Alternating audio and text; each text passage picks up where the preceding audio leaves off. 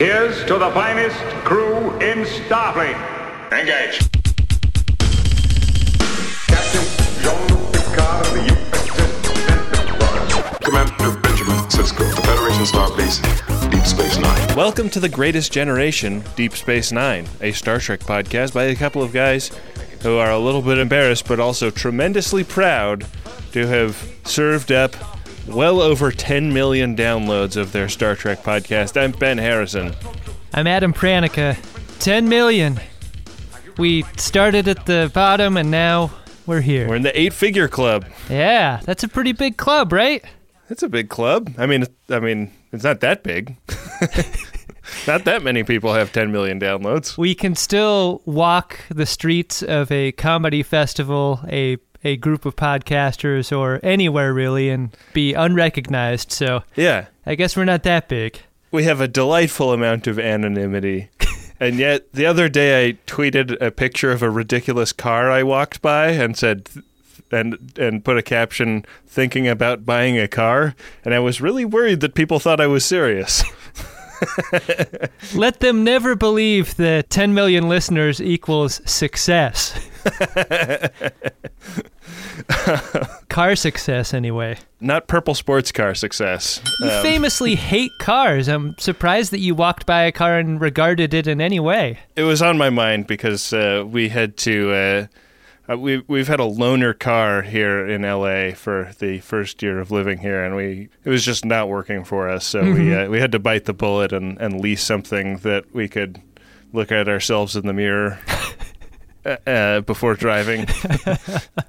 And so I was really dipped in automotive research when a thing. Share lift becomes luxurious feeling, it's time. Yeah, this episode will come out well after our 10 million download day, but I just want to say thank you so much to the Friends of DeSoto who have made that happen, and everybody who's shared the show with a friend. I mean, it's really arresting to see that number sitting there on the statistics page, and getting to do that with you, Adam, has been super duper fun. I mean, it's a highlight of my week every week to sit down and do this with you. So the fact that it translates at all is stunning and very touching.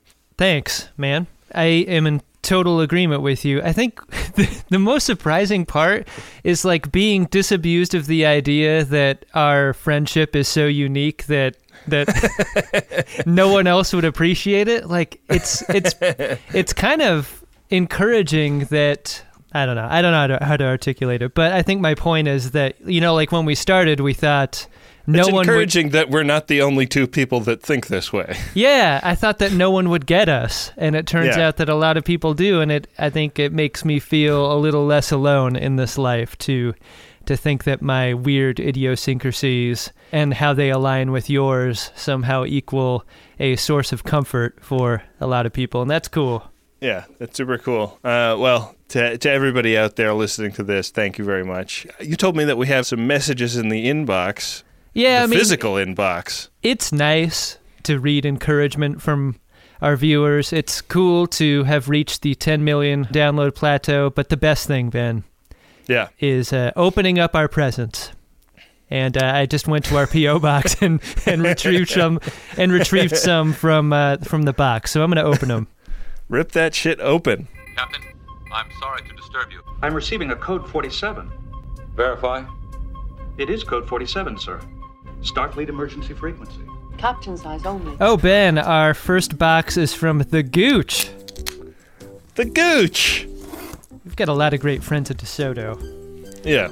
None of them with better names than The Gooch, I would argue. I mean, maybe Plevim, but... But tough. That's rarefied air up there that those guys are planning.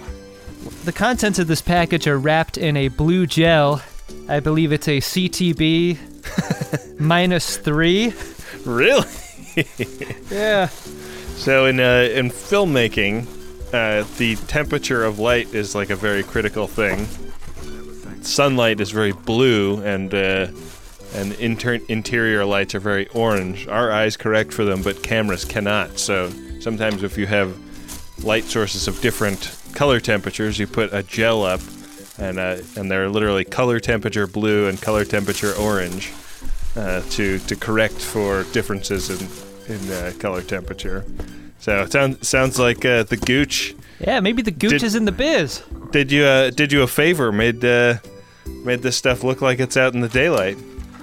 You know what's great about the Gooch is that the Gooch sent us matching pizza cutters. These are Star Trek USS Enterprise pizza cutters.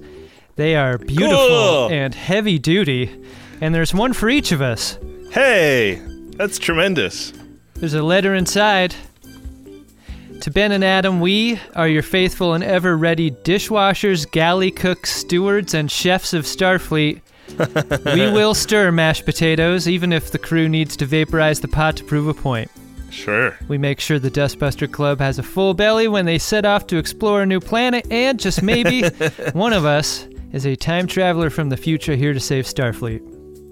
Because of our appreciation of the podcast you have created, documenting the adventures and lives of the crews we serve, we want to give you a gift. Please accept these pizza cutters shaped like our favorite flagship of the Great United Federation of Planets.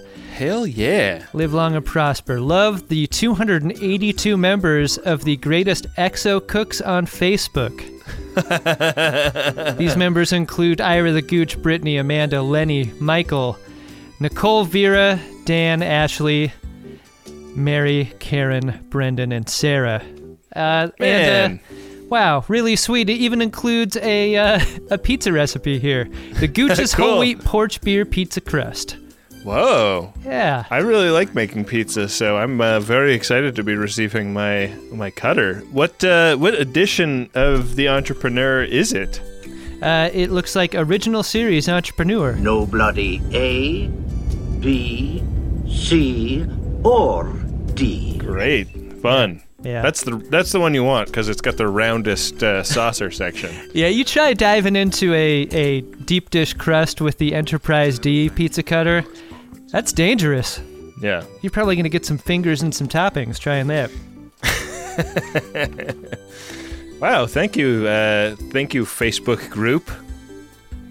What's it called again? The Greatest Exo Cooks? The Greatest Exo Cooks, yeah.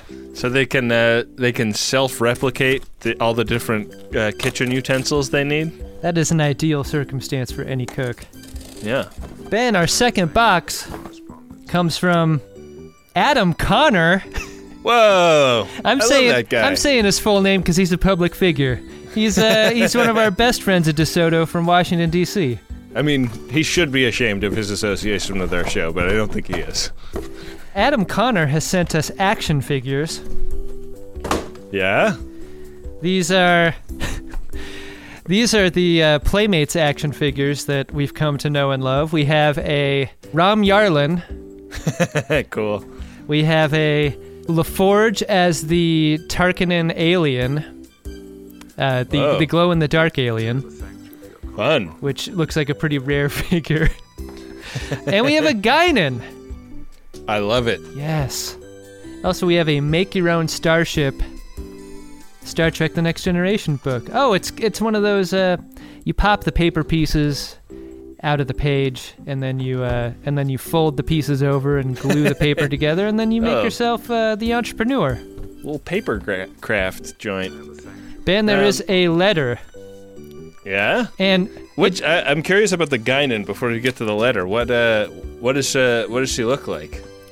She is wearing the reddish orange dress with the reddish orange lid. This is amazing because I have two of those in box here in front of me that a friend of DeSoto gave to us after one of our live shows recently. Jeez, we are rich with Guinans now. We might be cornering the market on Guinans. This might be another. There might be a Guinan bubble brewing. Yeah, Guinan con gas. Like bubbly water? That's how I mean that. We've got a letter in an envelope on Adam's very own personalized stationery, which... What a class act! I mean, it's embossed, Ben. You can feel it. Raised lettering. Pale nimbus. White. Impressive. If anyone's going to do it, it's going to be our buddy Adam in D.C. Letter goes like this. Adam and Ben, we bought these a while ago. Brotiquing. and in parentheses it says, when bros go antiquing. At a creepy craft place coming back from the Max FunCon East. But then my house caught on fire, and they were in storage forever. But enjoy these gifts because everyone needs a guy in an action figure. Love, Adam, Brad, and Sam. Yeah, Brad and Sam getting in on this action. Our other two great friends from DC. His house caught on fire? I feel like he would have told us if his house caught on fire. What does he mean? Adam and I have hung out in person multiple times. Never came up. So I guess we aren't, like, that close. I mean, all I can think is that probably Brad burned down Adam's house to cover up some kind of Pizzagate evidence. Wow. Well, thanks, guys. Thanks, Adam, Brad, and Sam for brightening our day. Those are some of the best buds. Yeah. Some of the best friends of DeSoto right there. It's not a competition, Adam. I don't know. I mean, I might be willing to break a pool cue and set one in the middle of the room just to see. Just to see. We're holding auditions. Is that the last of the mailbag? I'm down at the bottom of Santa's sack. Okay. Well, Adam, we have a pretty important episode of DS9 to cover today. Do you want to get into it? Yeah, I really do. It's the second of a two-parter, a mid-season two-parter. Ben, it's Deep Space Nine, Season 3, Episode 12, Past Tense, Part 2. Do you realize how incredible this is? No, of course you don't. Our boy Biddle is harassing Bernardo, social worker. We kind of come back in media res, right where we left off. Commander Riker had ordered Mr. Worf to fire, and now we're in the DMV, and yeah, it looks like these people are in some pretty serious danger because the ghosts, is that what they call themselves? Yeah. It's strange that they self-style as ghosts, but they do, and the ghosts have taken over this DMV processing area, and Cisco kind of pokes his nose into the middle of it and starts advocating for a work smarter, not harder kind of ethic around here. We need them alive. They're the only thing we have to bargain with. Make the hostages work for you, not against you. Right, yeah. These guys are some great leverage, but if you start killing them, they're not going to be. And Biddle is like, I knew that. Duh. It's not like I didn't know that. Just making sure. This is one of many scenes where Cisco as Bell establishes himself as the power behind the power, right? Right. Because he never totally confronts Biddle directly. He's always like conversationally Aikidoing him a little bit. He gets a little Socratic with Biddle, and there's also like some give and take here, right? Because like the older cranky card played by Dick Miller like comes out with a pistol at some point. I guess he's been like hiding in one of the cubicles, and this is like where Vin kills Biddle if Cisco isn't there, right? Vin had to make a move, man.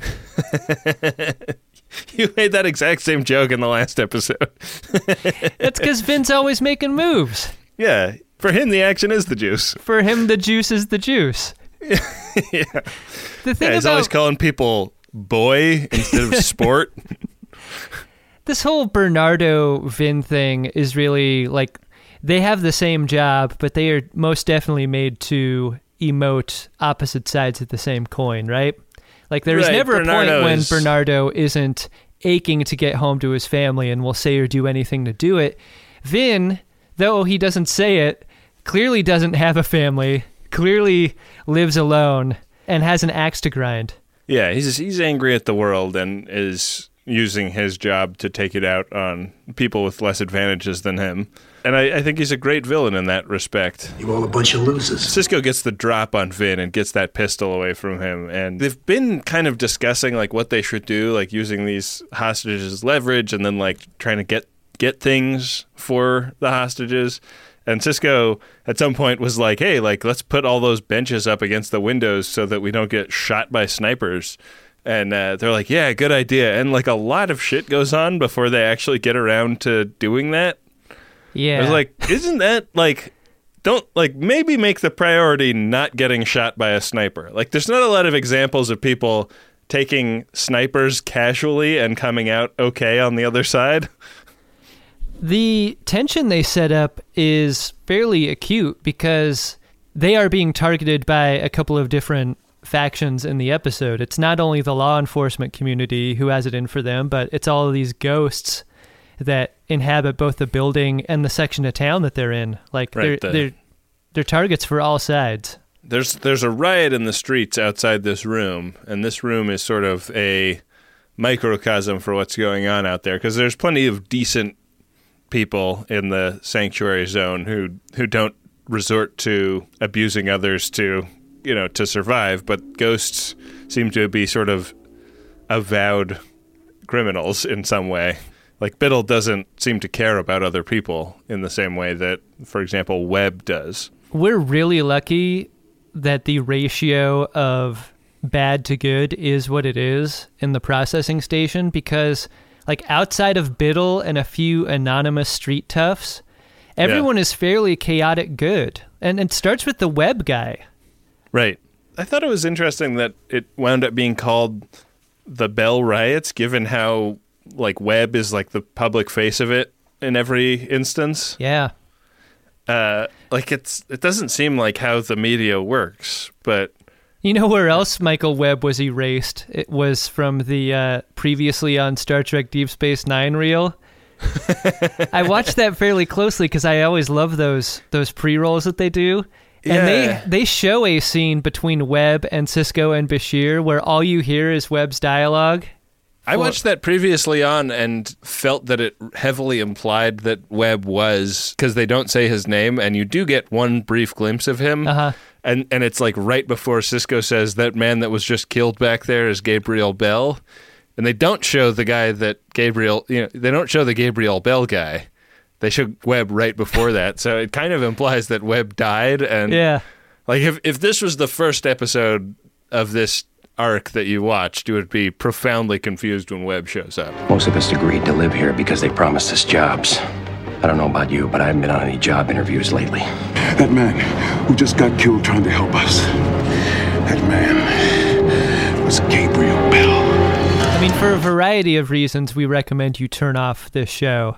But if this is the first you're hearing the show or watching DS9, you really need to turn back now.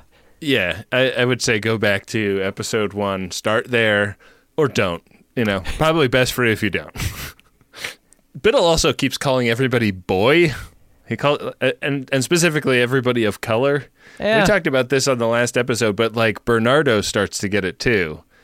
And not comfortable with that. I suppose it's realistic, right?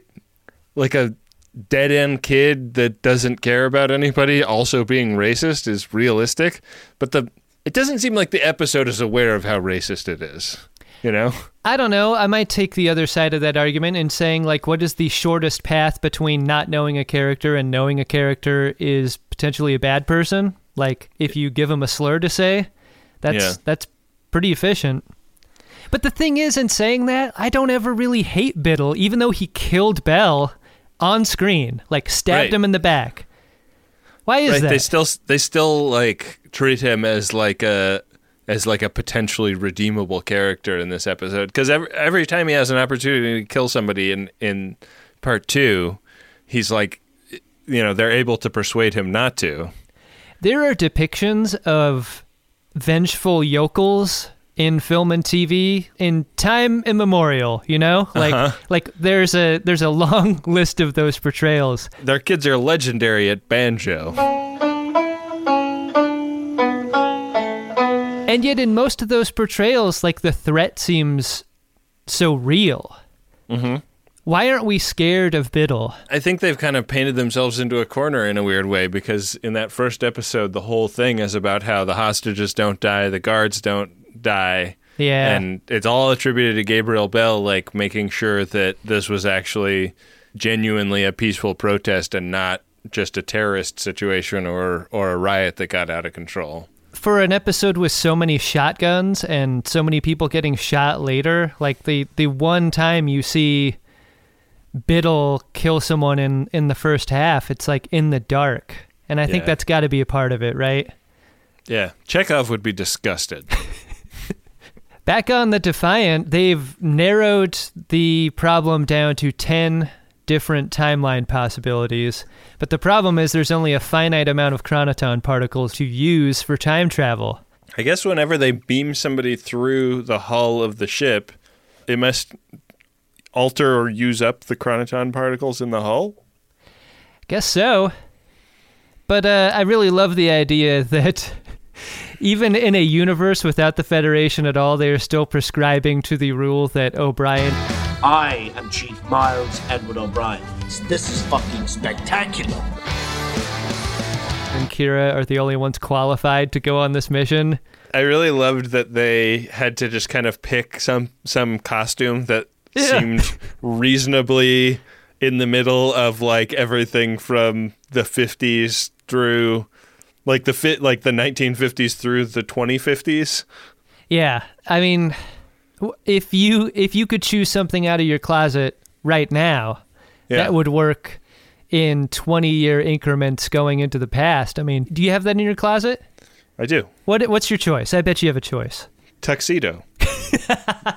It really hasn't changed that much in over 100 years. Like, the chances that it's a big difference between now and 2050 are slim. I might get a couple of second looks if I'm walking around in the middle of the day wearing evening wear, but it's a slam dunk in terms of looking like basically the same as it would in any given time period. God, I am just sitting back in the joy of, like, when you ask a friend a question and you expect, like, a short throwaway answer. Like, it is so clear that you've thought so much about this. If I ever time travel, it's tuxedo all the way. God, that's great. That's the only choice. That's why they call me the tuxedo time traveler. Kira chooses a Breathe Right strip as a part of her ensemble, and it fits any time period, I would say.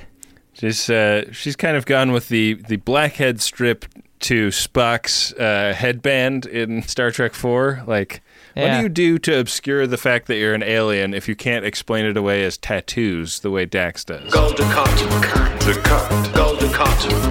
So the Defiant stuff is just entirely Odo, O'Brien, and Kira, and the O'Brien and Kira stuff sort of turns into just a bit that runs through the episode. Like it's like almost exactly what you asked for last episode, which is just them, like, popping into a time period and being like, whoa, they're smoking some pretty strong reefer in that hippie van.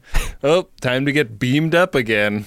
It's a little camp, but I do really love the Warner Brothers backlot, same brownstone setup, right, shot at different angles, production aesthetic to it. This time we put a Studebaker on the street. This time we put a lava lamp in the window. I love that. Yeah, it's very fun. I mean, it does make Chief look like an asshole. It's like, well, the only thing to do is process of elimination. I mean, we talked about this again in the first half of this two-parter as well. Like, the tone is worth bringing up. O'Brien has talked about a diminishing number of tries he gets at this. Yeah. But you never feel like death is on the line at any point. Well, you never go up against an O'Brien when death is on the line. Yeah, so 1930, failed attempt. Did you think this was the same... I mean, it must be, right? The same playset that they're doing all the future for us, past for Star Trek stuff? Yeah, no question. I think it's got to be. But I thought it was interesting that, like, they're beaming down, but not in the same exact spot that, like, if they built that, like, subway entrance thing you know? You're so right. It should have been the subway every time. But the thing about the subway is that you can't park a Duesenberg in front of it or a Volkswagen microbus, you know? Right. Yeah, I guess I can forgive it. I don't know. You think that Duesenberg was from Jonathan Frakes' private collection? Does Frakes have a private collection of Duesenbergs? I mean, if there was one TNG cast member that owned Duesenbergs, I would guess it would be Frakes. It's his ep, though. Oh, I didn't know that. I didn't catch that as the credits rolled by. Starting to get used to him doing these in a way that makes me a little sad, because this would be his last DS9 ep. No kidding. He would go on to be a great big Star Trek movie director after this. Wow. And only Star Trek movies.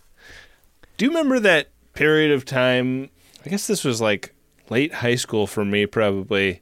There were all these shows on like the Sci-Fi Channel that were like, are there really aliens? We will explore whether there are really aliens by talking to a bunch of cranks that have assembled incredibly flimsy evidence and convinced themselves that there may in fact be aliens. And he was like hosting one of those shows for a while. I mean, this is a Jonathan Frakes love cast, probably first and foremost. Yeah. The guy hasn't made 100 out of 100 great career decisions. I mean, I think he would say that. Sure. Yeah, like didn't he host the magic show, like the show that gave away what the magic tricks were? Oh no, that was the X-Files guy, wasn't it? Oh, Duchovny? No, the bald guy, the guy who played Skinner. Oh. Yeah, I mean, it was a weird time for television. Television wasn't really sure what television could or should be, you know? Like that cable is eating network television's lunch money, but also isn't even really that good. Like peak TV had not started yet. Yeah. Kind of era. Arliss was the best show on HBO. Still is. Still best show they ever made. God. Just reading through Jonathan Frakes' IMDb. The guy fucking works, man. That must be the thing. Like, because he was doing those appearances on those, like hosting those shows at the same time as he was directing television. And it must be an easy day, right? Like you go in for a day or two of just like stand-ups in front of a camera on a green screen, and they put the like crazy lightning and clouds behind you digitally later. And you just have to like throw to 25 clips, and that's one episode of a show. Mm-hmm. And then you like rinse and repeat all day, and then you've got your entire season. And you get paid like $10,000 and you walk away. We've got Alien Autopsy, Fact or Fiction. We have Roswell, Cover-Ups and Close Encounters. We have Ghosts Caught on Tape, Fact or Fiction. And also the World Magic Awards. Oh, man. Of which he was a host. Guy gets around. I, at one point when I was shooting video for a tech website, went on a ghost hunt because there's a lot of weird uses of technology when people go ghost hunting, like tuning radios to a dead station and seeing if you can hear any like voices coming through and stuff like that. And we spent all night in this like barn in upstate New York shooting stuff, and I'd hired a freelance sound guy to come with us, and I was just there the whole night, like bored out of my mind, directing this video that was basically just shooting a bunch of like night vision cameras in the dark. And we wrapped up and started driving home, and I was like, well, that was a bunch of bullshit. I guess I'll do my best to cut that into anything. And the sound guy was like, oh, Jesus fucking Christ, I'm so glad we're out of there. And I found out that he had been like terrified the entire time because he had like personal ghost experiences and stuff. Wow. Yeah. I don't really believe in ghosts, but he like really does, and had like signed on to this and just never told me or anybody else that it was a concern of his that there might be ghost activity that could be potentially harmful to him. But he was like shitting himself for 6 hours in the corner of this room. Wow. Yeah. It's really intense. Felt terrible. Well, we found out when we got back to New York, I didn't receive an invoice from him, and I inquired, like, hey, send an invoice so we can get you paid, and his girlfriend got back to me, and she said, that sound guy has been dead for 10 years. Which means the sound guy that you shot with must have been his ghost?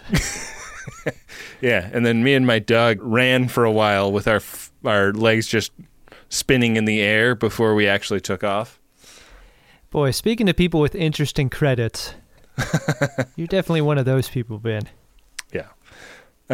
It's me and Frank Military. Jonathan Frakes. Biddle has a plan.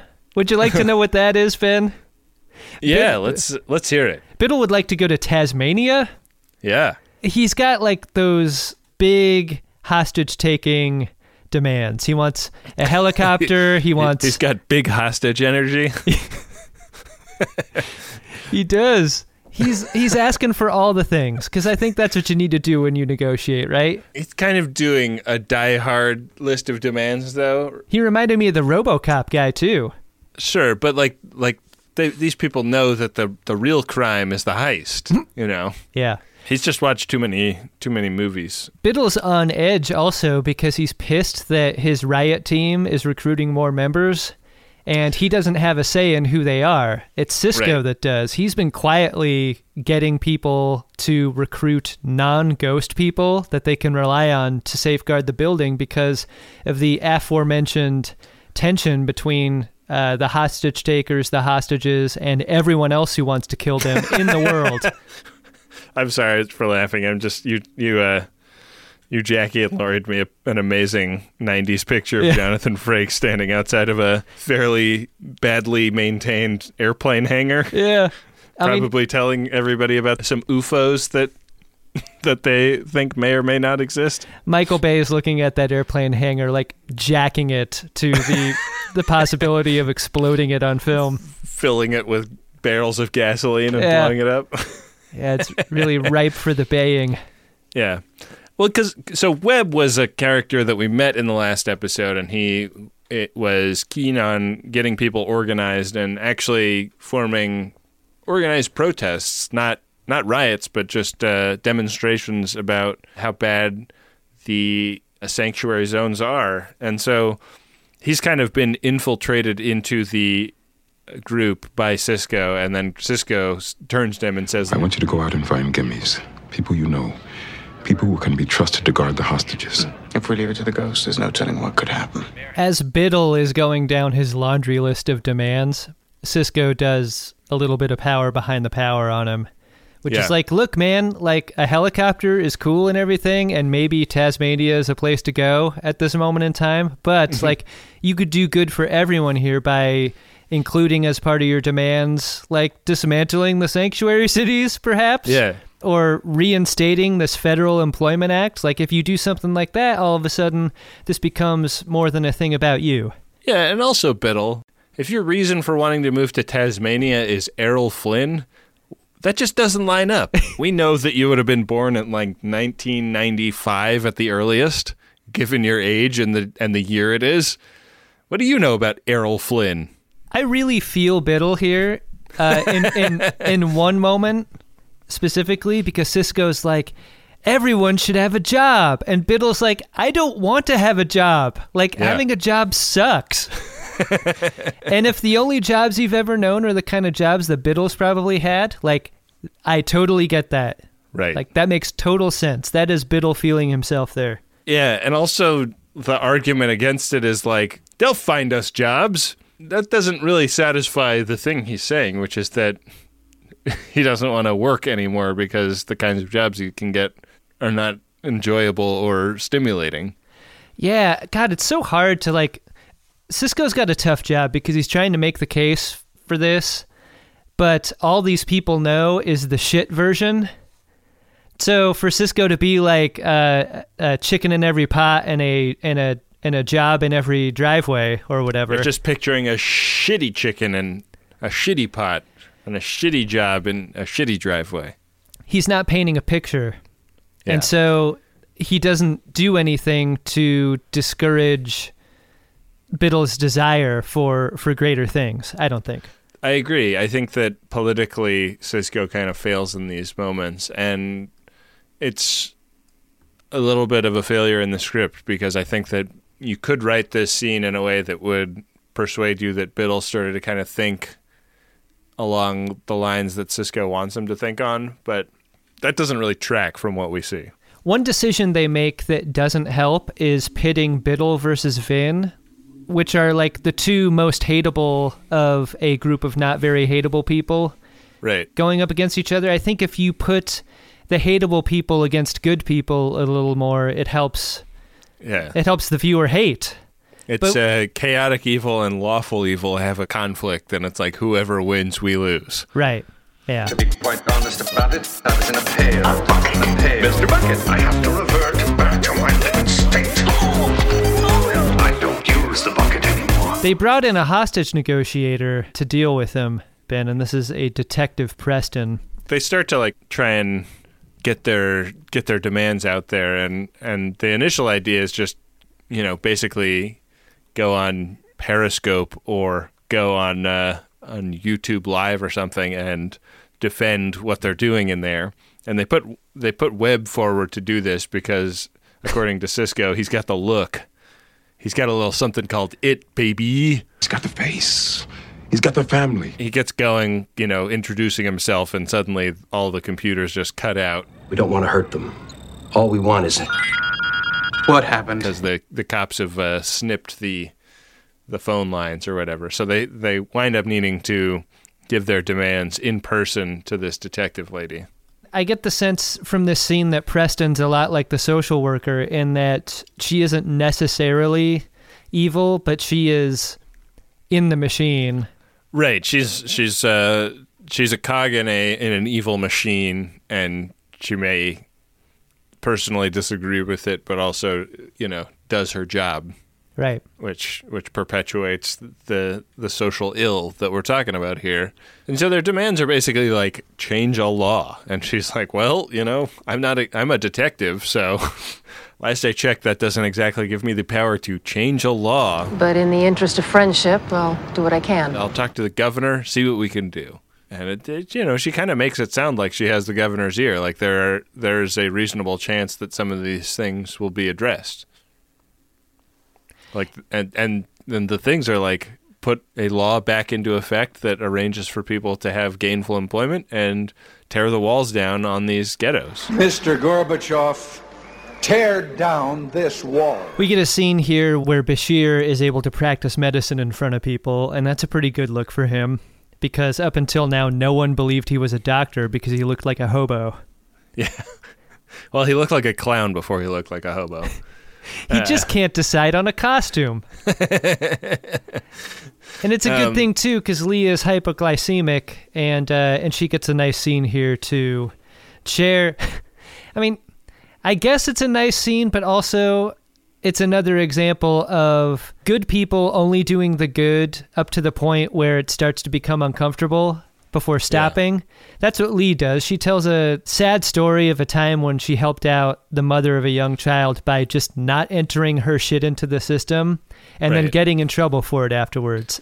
And it's supposed to make Lee look righteous, but it doesn't in the way that I totally disagree. Really? I don't think it's meant to make her look righteous. I thought it was meant to make her look like she's, for the first time, kind of unpacking her own practiced naivete and complicity. Like, we talked a little bit in the last episode about how she, is literally the last person you talk to before you go start your new life in the sanctuary zone, and is completely oblivious to some of the truths of how bad it is in there. Where are we supposed to stay while we're here? Anywhere you like. The buildings in the district are there for everyone to use. And in this scene, she's saying, like, I attempted a couple of times to, like, do my best to not make this a miserable experience for somebody who really didn't deserve misery, and it blew back at me, and I've been making people's lives miserable ever since, and I feel terrible about it. That's a healthier way to see it, I think. I think my problem is a thing that I just tend to do in general that I'm trying to work on, which is if I haven't done everything, then I have failed. And if other people don't do everything they can, they have failed. And that's just not a healthy outlook or way of looking at the world or at people.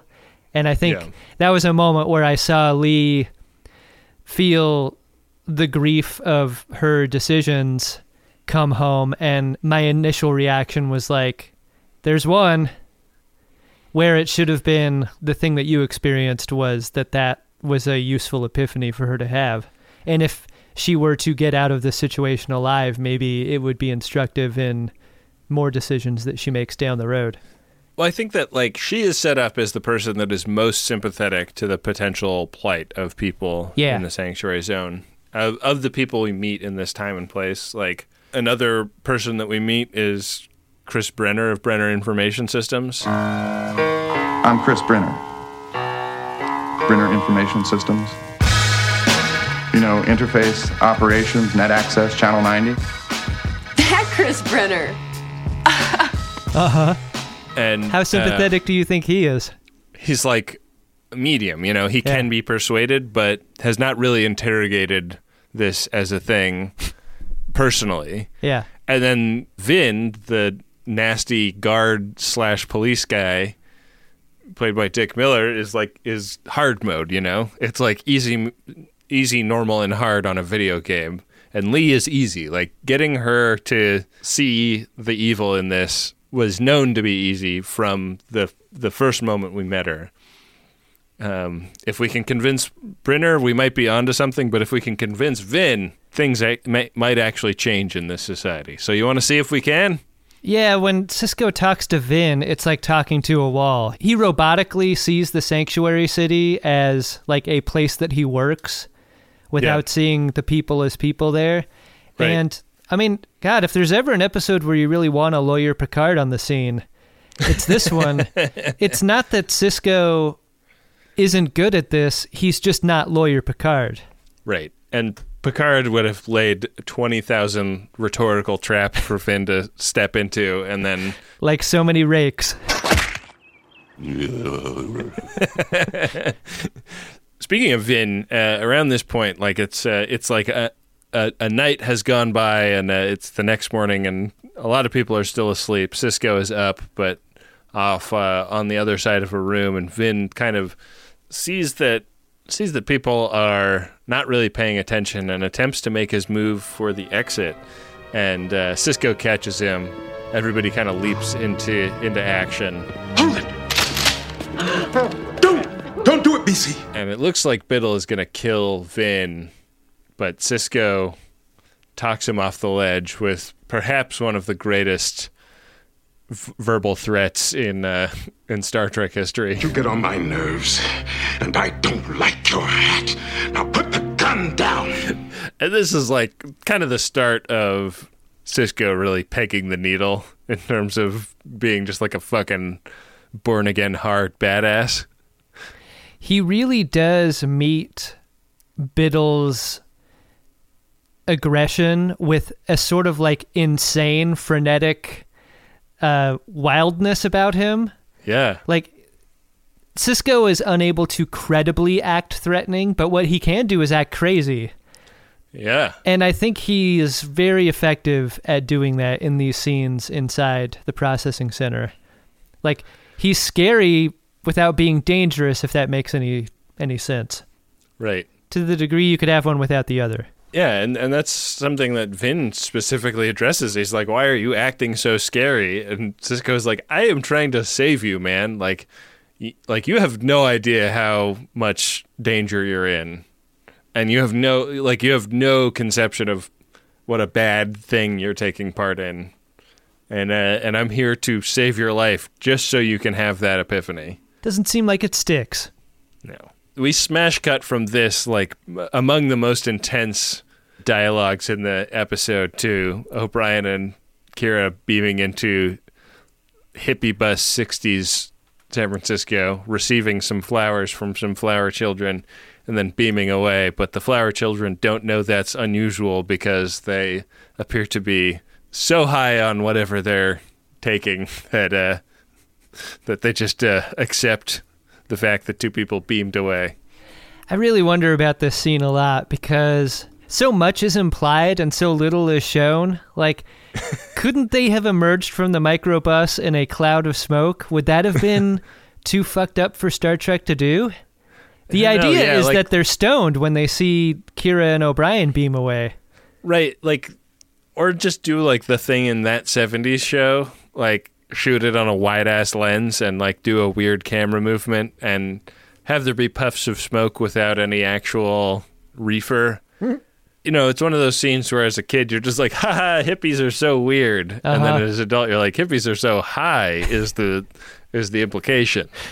I feel like you look at Colomini's face in this scene and he is making it seem as though O'Brien knows exactly what is happening here.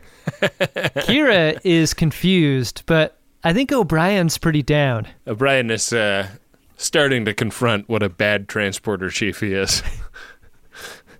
Did you think that the dude hippie looked a little bit like Bruce McCullough in a hippie costume? I did. Good, because I did too. There is so much that's good in this episode with respect to its set dressing and like how they do a lot with a very little bit of set. Like, I think production-wise, they're really trying. There's a ton of extras. There's a lot going on here. I think the low point of this episode might be the Halloween store hippie costumes that these two are wearing.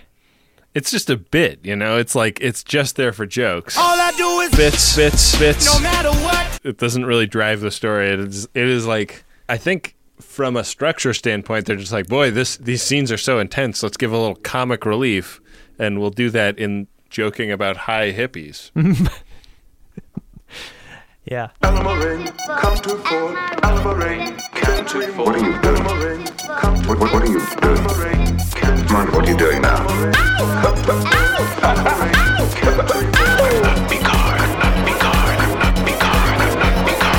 So it's around this time, like the negotiations that they've been doing with this detective lady don't seem to be going well. Like there doesn't seem to be a lot of receptivity at the federal level for changing the Jobs Act. So all they're being offered is commuted sentences or reduced sentences or something on their criminality. And they're like, okay, nice talk. Anyways, back to hostage situation. But this corresponds with Dax actually breaking into the sanctuary zone. She Ninja Turtles up out of a sewer. Excellent! Yeah! Still in her party getup, which I thought was interesting. She went through the sewers in high heels. There's an embrace when Dax and Bashir hug, you know, after finding each other in the next scene. Yeah. That is, like, she comments on the idea that she made it in there through the sewer, but it really would have punctuated it well if Bashir, like, pulls away, like disgusted by how she smells. You look great, but you smell terrible. Yeah. Star Trek never does smell, though. We talk about it all the time. Yeah, it's too bad. I mean, it's also a very fucked up scene just because, like, the ghosts bring her in like, hey, look at this hot piece of meat. And then they're like, oh, darn, she's friends with those guys. Which is weird, a weird amount of respect for the ghosts to have for her and them. So after they've more or less announced that they just want to have sex with her? Yeah, Biddle's really changed because, like, 16 hours earlier, he was through and throughing Belle next to a burn barrel, and now he's like, it just sucks that all the cool girls are taken. But, like, what she's been brought there for is so dark. Like, it's impossible to overstate how dark the implication of what this is. God, Biddle really contains multitudes. It's just so fucked up. Like, I know. The fact that the episode, like, can contain those two ideas in its head at the same time and not be like, oh, ew, weird. Not in the same episode, not in the same act, not in the same scene, but like second to second, it contains those two ideas. Right. Wow. It's very, very far off.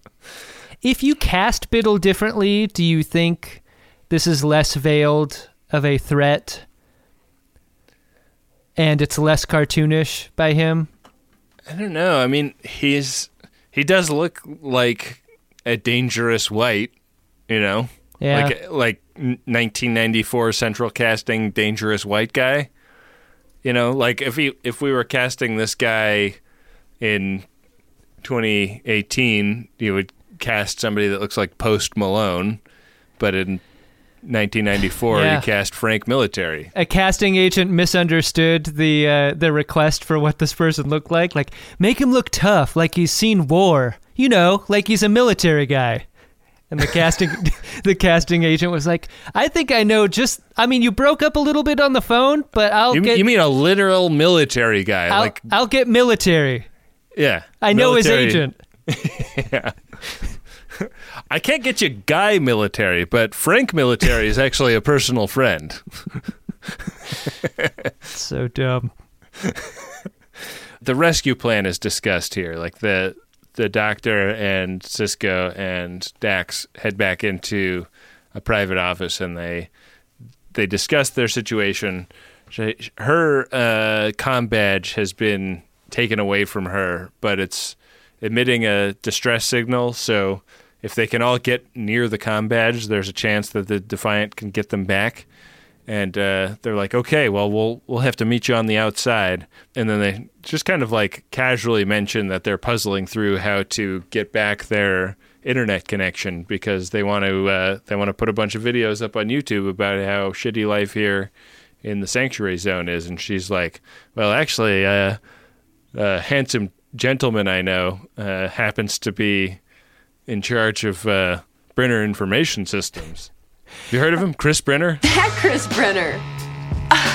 I couldn't help but notice you were having a problem with the information system. And you aren't quite getting Channel 9 on this setup? Yeah. We can take care of that. Have we ever heard about the comm badge distress signal thing up until now? This seems like a convenient technology to be using in this app. She says it's like emitting something on subspace, right? Yeah. The person who has Dax's comm badge is Grady, who is the Clint Howard character that we saw staggering around the streets earlier. And Grady is maybe the dimmest of the dims, and it's kind of an awkward portrayal because sympathy doesn't go a very long way behind these walls. Right. And even less so for someone quite as dim as Grady himself. And it's weird the tone that the episode takes with him because, like, they sort of turn him into a slide whistle. I'm invisible! If you say so. After part one of this arc establishes that dim is a slur, it seems weird that there isn't much empathy in the script for this character. I wonder how much of that comes from Clint Howard, though, in wanting to play big and weird, which is like sort of his brand, right? Right. And he's like a long-standing big and weird character actor that Star Trek pulls from sometimes. A weird choice to have him in this part in this episode. I don't feel like Star Trek's treatment of Grady is emblematic of a larger mistake. Right. Like, I want to see Grady as an isolated incident of like weird tone. Sure. I don't know. I'm conflicted about this because like I am prone to making fun of Grady the way that Dax does, but also it's sad because Grady needs help. Yeah, I think that that's exactly the tension in a moment like this in Star Trek. And it's happened so many times where we're like, this is not really Star Trek living its stated values, and that's upsetting to see. But also, like, we have a stack of examples of this. So, like, which is it, Star Trek? Like, do you have the values that you claim or not? Yeah, that's well put. Yeah, and this scene kind of doubles down on it too, because Star Trek makes fun of past people every chance they can get. And and the Grady character is also a past person. So there's every reason for Dax to humiliate him. And these past people are our future people, so we have no choice but to look up to them and admire every decision they make. Wow, we really have some dimness to look forward to, don't we? The two of us are the dimmest of the dim, Adam. You know who's not dim at all? It's Chris Brenner of Brenner Information Systems. You know, interface, operations, net access, channel 90. You can't be dim if you're him. He's a brilliant man, and he's persuaded by Dax's request to violate federal law and turn the internet connection back on for the people in the DMV. And so we like cut back, and it's it looks like people are just kind of like getting in line to stand in front of the periscope and tell their story. Like the first guy we meet is named Henry Garcia. He's trying to become a brewery worker at a beer brewery in San Francisco. This all tracks because he's wearing a beautiful Pendleton vest, which is the garment of the beer brewer, and he is out of work because they did some automation stuff, and that's how he wound up in the sanctuary zone. And he's one of a million people standing in that room telling a story that we can all sympathize with. That's a long-ass line to use the real-world confessional booth. Ben, when we go to Cardassia, we see that giant video billboard of some fucked up shit being told to the populace there. Yeah. I feel like some gull saying that war is peace and freedom is slavery and all that. I feel like we're missing the crosscut here away from this person or another person telling their story to someone who is actually experiencing that story for the first time. Like, someone you need making the Truman dinner. Show round the horn of the guy that works as like a guard in a garage, and the Japanese chef, and the two old ladies on the couch, all watching it, and I feel really like you're having making it fun touch of me. their heart. No, I agree. Because here's why I didn't quite believe that these messages were getting out. Like, and without any proof of it, I thought it was still like a trick. Like, we see Chris Brenner of Brenner Information Systems sort of capitulate to the idea of breaking the law and allowing the block to be removed of the computer, but like, I still don't totally trust Chris Brenner of Brenner Information Systems. I'm Chris Brenner. And that his intentions are not only sexual. I mean, the only thing we conclude from the episode is that it wasn't only sexual. He was also a good dude. This is the last scene we see of Chris Brenner of Brenner Information Systems. We never get to say goodbye to Chris Brenner. He never gave us a Black Album. Dax was a puddle on the fucking floor when her boyfriend disappeared on a disappearing planet to return 60 years from now. Who grieves for Chris Brenner of Brenner Information Systems? Certainly not Dax. He was just a cheap conquest for her.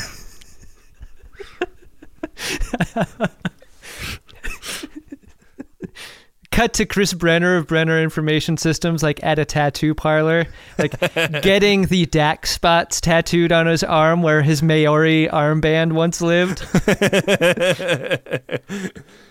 It's the only way I could remember her. That's it, man. No more square jobs for Chris Brenner. I'm going to go work in a record store. From now on, I'm Chris Brenner of Righteous Waves. You really want to do this? Here.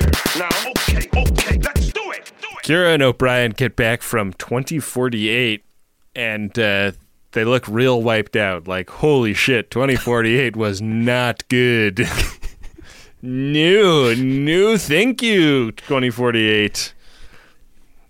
And, you can tell how much Star Trek cares about these costumes because they were totally unwilling to disturb them in any way. Yeah. Like, they basically got back from an urban hellscape, and like they look fine. What they describe is, they had like a Rick and Morty adventure, and what they look like is just exactly the same as when they went to 1942 or whatever. Where's the soot? Where are the shredded garments? But this is actually a useful piece of information because they can take every time period off of the 10 time period list that isn't before 2048. which brings it down to 3, and they roll the dice. They literally roll the dice. There's a 1 in 3 chance that they're going to go to the right time period because they have enough chronotons for one more attempt. My headcanon is that Kira has made peace with the idea that she's the captain of the D now. and the commander of Deep Space Nine. Yeah. She's like, I mean, this isn't all bad. Well, I mean, if they aren't able to restore the timeline or whatever, like, she is the captain of a single ship without a federation. Yeah. With Stakes a are high. cloaking device and a pretty advanced ship at that. Yeah. Yeah. She could go marauding around the galaxy. Where's that show, CBS All Access? We really need a marauding around the galaxy genre show. Yeah, that's what I want. So here's the thing. Just to catch you up on the whole, like, offer, counter-offer, Preston and Governor thing. There was a moment where Webb and Cisco chat up Preston, and they're like, hey, here's our offer. We'd like you to ignore... Please just ignore Biddle for a second and hear our legitimate offers of what we would like. And Preston's like, look, the best we're going to be able to offer at this moment in time is like a sentence less than felonious, and we promise not to kill you.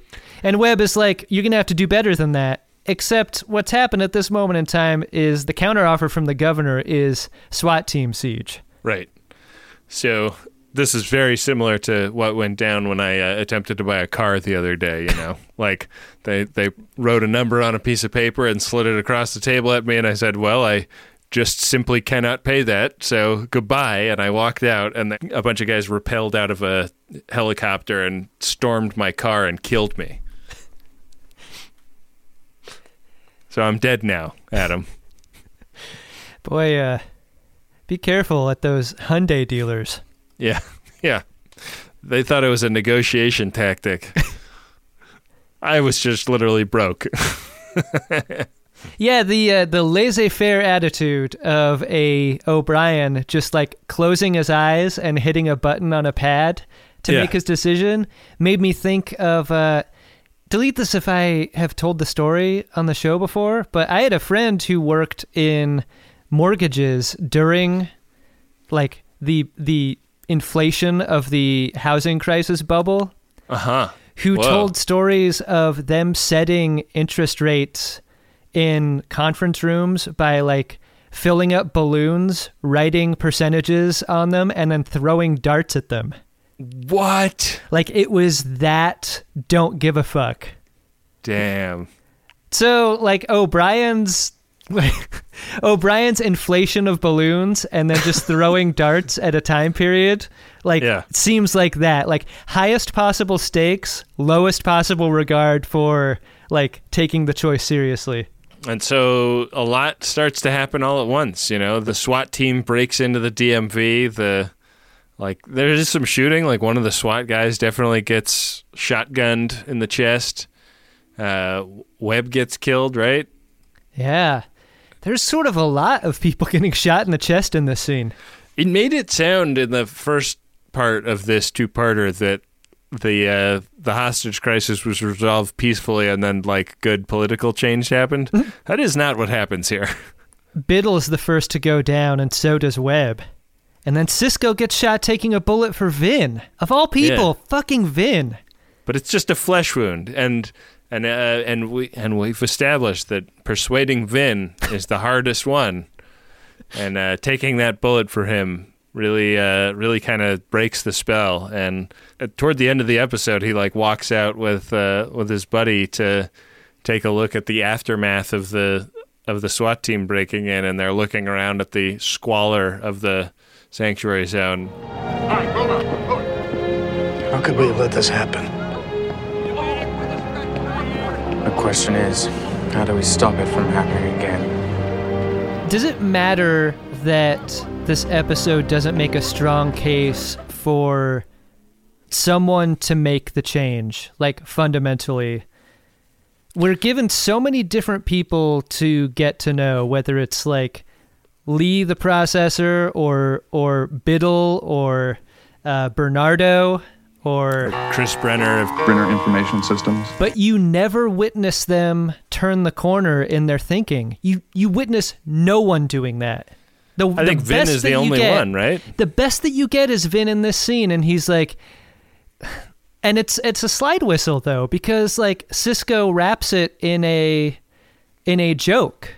Which I wouldn't have expected, right? Like normally in subject matters like this, like you see someone make the change. Is that the point? But it's like it's that change is a process, and that injustice is not quick to right. Yeah. And you can't just get shot in the chest and have your worldview change. Right. If it was that easy, everyone would be doing it. Yeah, it'd be great.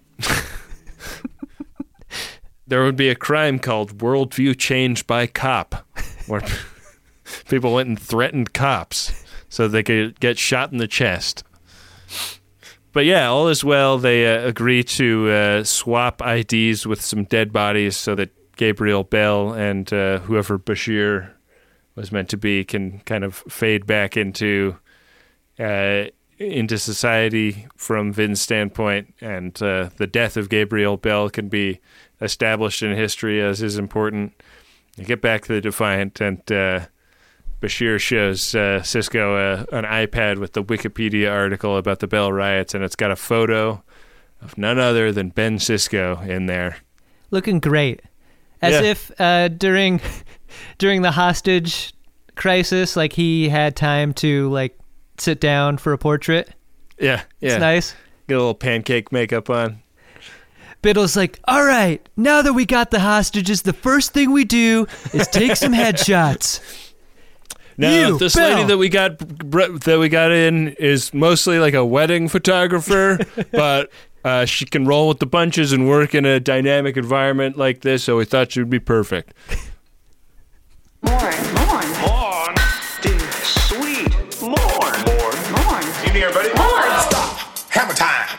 Did you like this episode, Adam? I think I was on the fence until that last scene when Bashir and Sisko get to talking about their experience, and Bashir asks Sisko how they could let things get so bad, and Sisko says, I wish I had an answer. Like, he does have an answer. They just lived it. I'm frustrated by an episode like this taking 2 episodes to give us this world, and I think we could probably agree, like, heavy-handedly proselytize about, the many failures of humanity in taking care of its least fortunate. And yet when it really comes down to articulate that, like, and you have your series' main character asked a direct question, this is a moment for Ben Sisko to become Picard, or Picard's philosophical equal.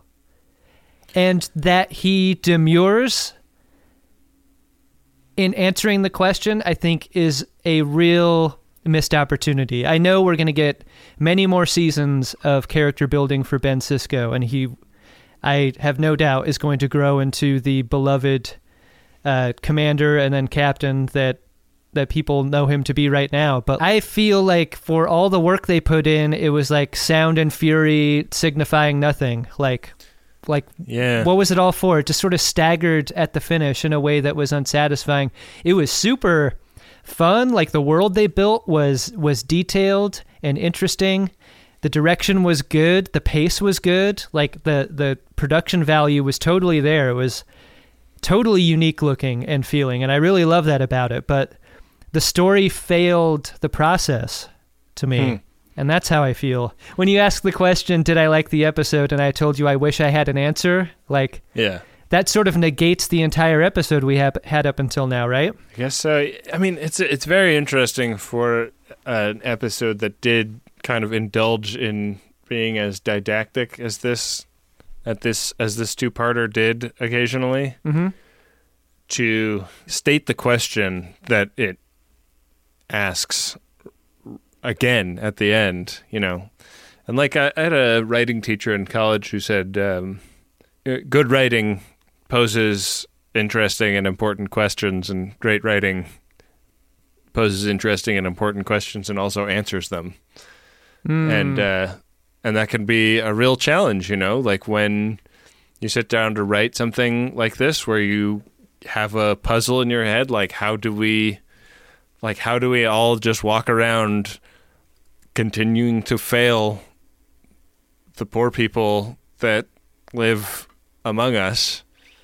And, it is, there are people that take the stance that is some moral failing on the part of the poor. They are wrong and they are assholes. But that's like an easy fiction for a lot of people to live in. And I mean, I think we all do all kinds of different things, ranging from denial to rationalizing to complicity occasionally in perpetuating systems that keep people poor. I think that we're mad at this episode because it shows us a thing that we live with and doesn't give us any answers or doesn't solve the problem for us. And I don't know that there is a solution to the problem that can be stated in the answer to a simple question like that. I don't know. Yeah.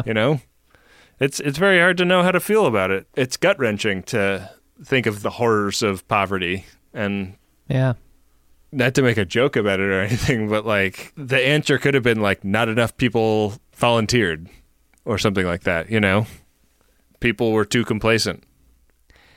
Yeah, I mean, I wonder if there was ever an answer in this scene. I wonder, yeah, because like Lee, the social worker character, seems to sort of have the answer built into her character, right? She operates within a system that she feels great misgivings with, but is also sort of forced to by economic realities. And like that moment of discomfort when she gets in trouble for doing something that is actually good and in spite of it not being her job is that moment, right? Like the moment where you say to yourself, okay, like my job is bad then, and either I continue to like operate within it and perpetuate this bad thing that I know is bad, or I choose to like sublimate that and just get by. Right. And that's a hard thing, because she's not in a position to change the system. Something that she does by herself can't change it, but through collective action, change can happen. Yeah, I mean, there's something in the middle that I think we're both advocating for. I mean, what I hope is that these comments aren't confused with why didn't Star Trek fix homelessness? That's not what I'm making the case, or what you're making the case for at all. I think it's just so much more interesting when shows state an opinion. Right, and I think that TNG was more willing to do that. Like, yeah. Like the Mintakan episode, like had an opinion about the value of religion. Right. Now you are asking me to sabotage that achievement, to send them back into the dark ages of superstition and ignorance and fear? No! Which I'm sure many of the viewers of that episode disagreed with, but it's still like fucking amazing in a lot of ways. Yeah. On that note, do you want to check in on our Priority 1 messages, Adam? I sure do. A little palate cleanser. Yeah. Priority 1 message from Starfleet coming in on secured channel. Need a supplemental income. Supplemental income? Supplemental. Yeah, it's extra. The interest alone could be enough to buy this ship. Adam, our first Priority 1 message is from Stephanie Powell, and it is to Mom. And it goes like this. You are as smart as Data, as slick as Riker, and as badass as Ensign Rowe.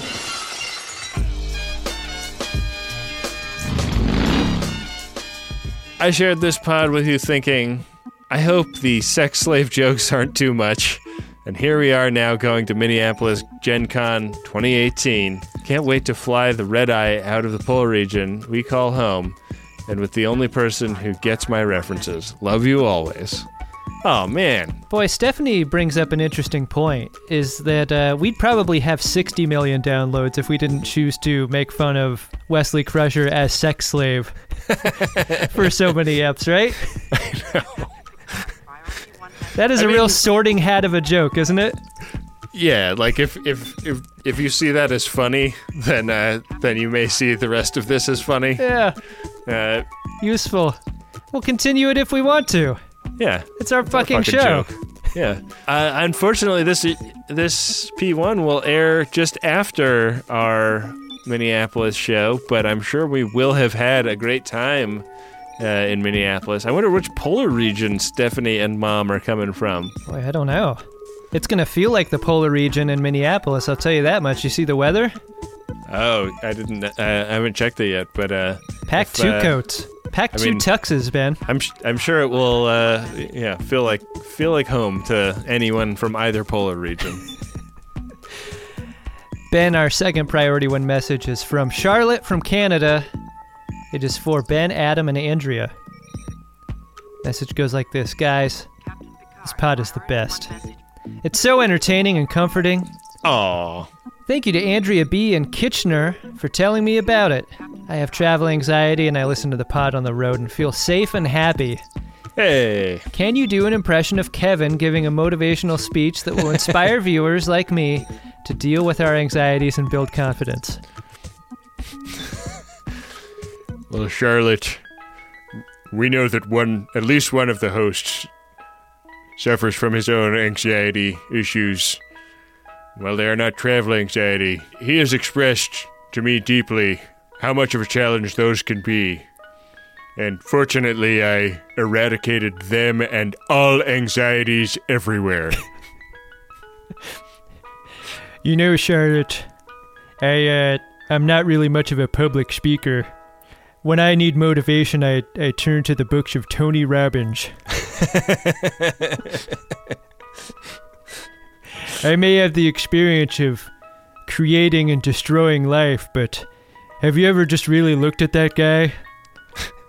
I mean, what an amazing set of chappers on that man. And do you think that's orthodontia? Like, unbelievable. The only thing more manicured I've ever seen is my house in that 1 by 1 kilometer stretch of Malibu that I recreated on that planet. You ever see that documentary on Tony Robbins? He has a 1 foot by 1 foot ice swimming pool that he jumps into.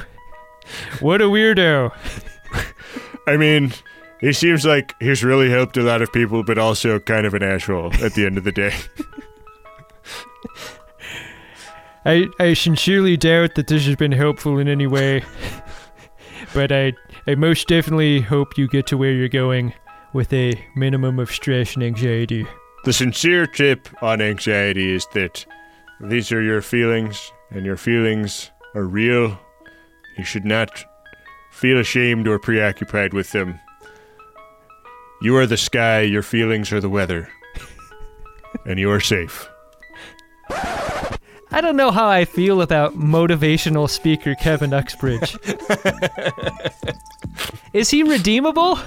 I don't know. I mean, we don't have any law to fit his crime, and we certainly don't have any medical board to certify him. Don't take his advice seriously. Well, we do have our spots for Priority 1 messages, Ben. Yeah. Those are available at MaximumFun.org/Jumbotron. A personal message is $100, and a commercial message is $200. And they support this program, and they get your message out to thousands and thousands of friends of DeSoto. Get that. Go press that. Go press that. Am I right? Yeah. Am I right? One of the amazing things about making The Greatest Generation is getting to see all of the cool, creative stuff that the Friends of DeSoto make when we do a Code 47 episode. People send in handcrafted stuff all the time, and they send in their books, they send in paintings, they send in crochet work. It's so cool. And I want a few more of you to have websites to direct us to in those letters. I want you to put your beautiful work on display for the world so that when we get to look at it, we can tell people where to go to get a look at it themselves. And you don't have to know anything about building a website to build a website these days, because you can use Squarespace. It'll look beautiful no matter what kind of device people are looking at it on. Hell, you can even sell stuff using a Squarespace website. Don't make your cool creative project captain's eyes only. Head to squarespace.com/scarves for a free trial. And when you're ready to launch, use offer code SCARVES to save 10% off your first purchase of a website or domain. A good time so often has a downside, doesn't it? Especially when it comes to stuff that you put in your birdie. We've all been hungover before. I mean, many of us have, I guess. Or we've had too much jazz in our gummy. And that sucks, right? Because you don't think about the time after the good time that you've been trying to have a good time. That's why I like Lumi Labs so much. It's the predictability. Through painstaking trial and error, I have found my perfect dose. It's what I can depend on when I could use a little more chill, a little help getting into a creative headspace, and I don't need to have too much fun doing whatever it is I need to be doing. And I'm so glad that Microdose is available nationwide. That means just about anyone can try it. To learn more about microdosing THC, go to microdose.com and use the code SCARVES to get free shipping and 30% off your first order. Again, that's microdose.com and the code is SCARVES. Back for another game. You know it. What's going on? Just one more week till Max Fun Drive. Hard to believe. It's been a heck of a year since the last one. We're now a worker-owned co-op. We raised $50,000 for charity last year. And we've added a bunch of awesome new shows. But do you think we're ready to do it again? Absolutely. Lovely new gifts are lined up. The episodes will be amazing. And wait till everyone hears the bonus content. Yeah, plus they know to go to MaximumFun.org/newsletter, so they're getting all the news. Oh, like that meetup day is on Thursday, March 21st. Then what's bothering you? Me? Oh, nothing. We're all set for Max Fun Drive to start on Monday, March 18th. I just didn't want you to see this coming. Check. What? Hang on. Most of the plants humans eat are technically grass. Most of the asphalt we drive on is almost a liquid. The formula of WD-40 is San Diego's greatest secret. Zippers were invented by a Swedish immigrant love story. On the podcast Secretly Incredibly Fascinating, we explore this type of amazing stuff. Stuff about ordinary topics like cabbage and batteries and socks. Topics you'd never expect to be the title of the podcast. Secretly Incredibly Fascinating. Find us by searching for the word secretly in your podcast app. And at MaximumFun.org. Go press that. Go press platinum. Go press platinum. Hey, Adam. What's that, Ben? Did you find yourself a drunk Shimoda? Drunk Shimoda! Yeah, my drunk Shimoda's Chris Brenner from Brenner Information Systems. I'm Chris Brenner. Brenner Information Systems. You know, interface, operations, net access, channel 90. That Chris Brenner. He gets so little to do in this ep. He's basically asked a question about his abilities, W/R/T, unlocking a computer station. Yeah, he seems like he may be kind of elite hacksaw, but that's only implied. He makes a pretty strong counter-argument for losing everything he has and being imprisoned for doing this favor for Dax. And yet he comes around to it and does it. You never see him struggle with the existential conflict that it really brings about in him. Like, this changes everything for him. Yeah, he's going to stop being Bill Gates. I mean, that, to me, is as unexpected as anything else in the episode. Like, you talk about chaos agents, like, I would have expected any answer from Chris Brenner of Brenner Information Systems. Right. And initially I expected him to say no, and rightfully. He's got a lot to lose. He never seems like the type that would put it all on the line because we don't know him well enough. We don't know anyone well enough in this episode, and that's one of its many problems. But I think for Shimoda reasons, Chris Brenner takes the cake for me. What about you, Ben? I got a big laugh from Cisco in this episode. This is right before the Throw 2 theme. We actually get some pretty intense Cisco eyes to theme in this episode, because he and Bashir finally, at long last, get to the project of leaning the benches against the windows so that snipers don't kill everybody. And they're talking about the fact that Gabriel Bell, historically speaking, dies at the end of this, and Bashir's basically like, aren't you worried about that fact? And Sisko's like, I'm not at all, because I'm not really Gabriel Bell. And Bashir just looks at him like, that's not the point of the question. Like, somebody's going to have to die, and everybody's going to have to think that's Gabriel Bell. And it's very clear in Avery Brooks's performance that he wanted this to be the first time that Sisko had contemplated that part of the issue. And I really thought it was funny. I thought it was intentionally very funny. You really bring up a great point here, and I wish there just isn't enough time. Like, I wish there was more scenes between Bashir and Sisko where Bashir's like, do you kind of want to martyr yourself here? Because you seem really excited about that. I know. Because, like, the concern that Bashir displays for his boss and friend is, like, it doesn't go that far. He's concerned about mission success and about finding Dax, but, like, there is that third element that kind of goes uninterrogated, which is, like, what do you want to happen here? And I think that's an okay question for Bashir to ask him. Indeed. What's the third part of this 3-part episode, Ben? The next episode is Season 3, Episode 13, Life Support. And, of course, this series is available on more than one streaming platform. And I'll tell you that one of the streaming platforms that we commonly use describes this episode the following way.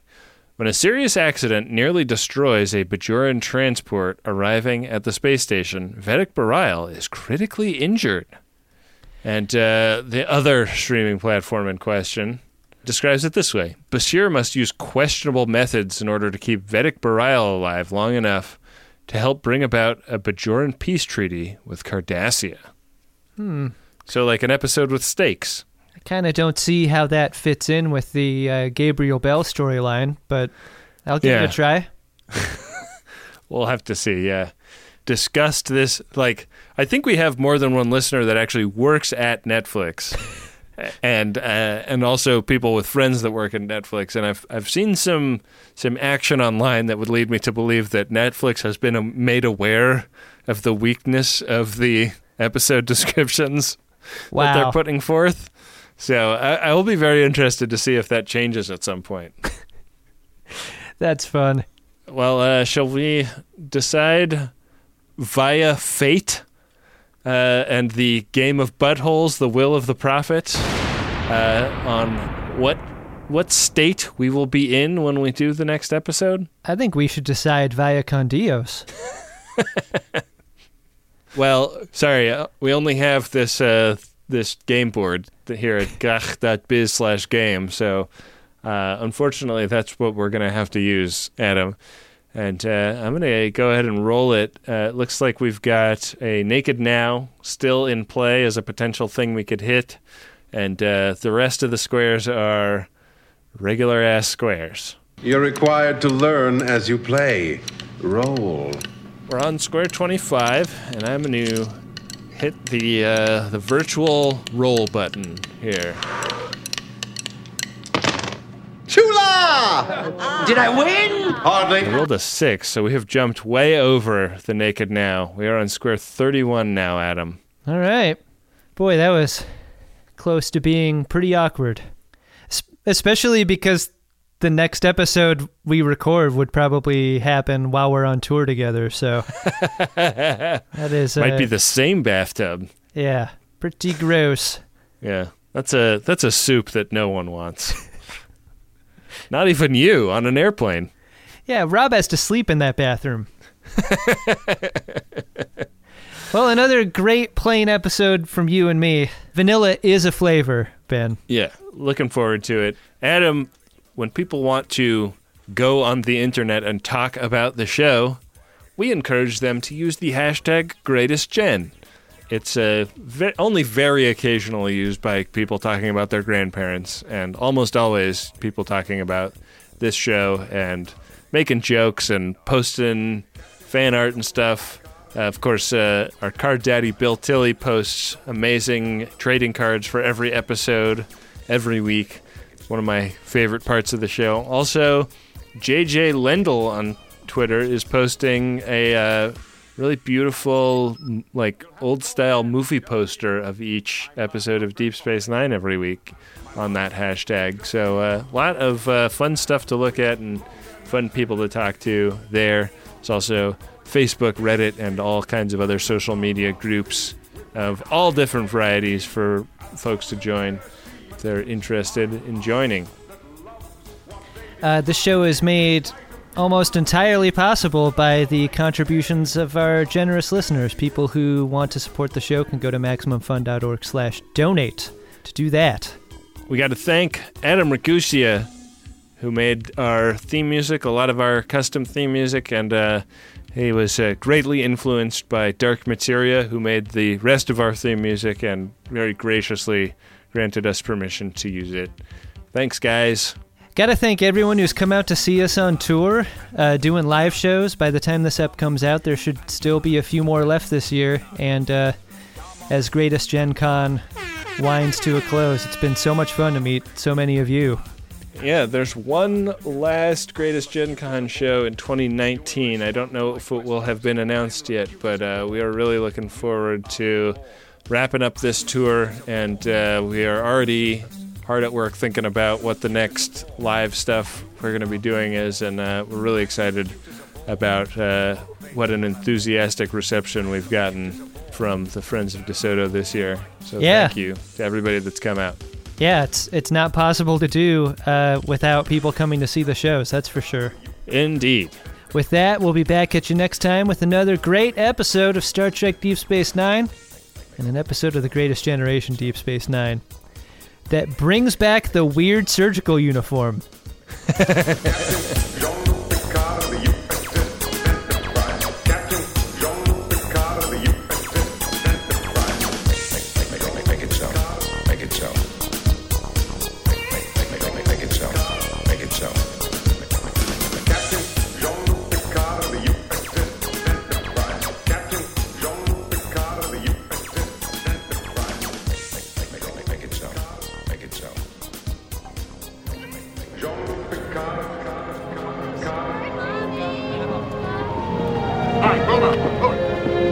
How could we let this happen?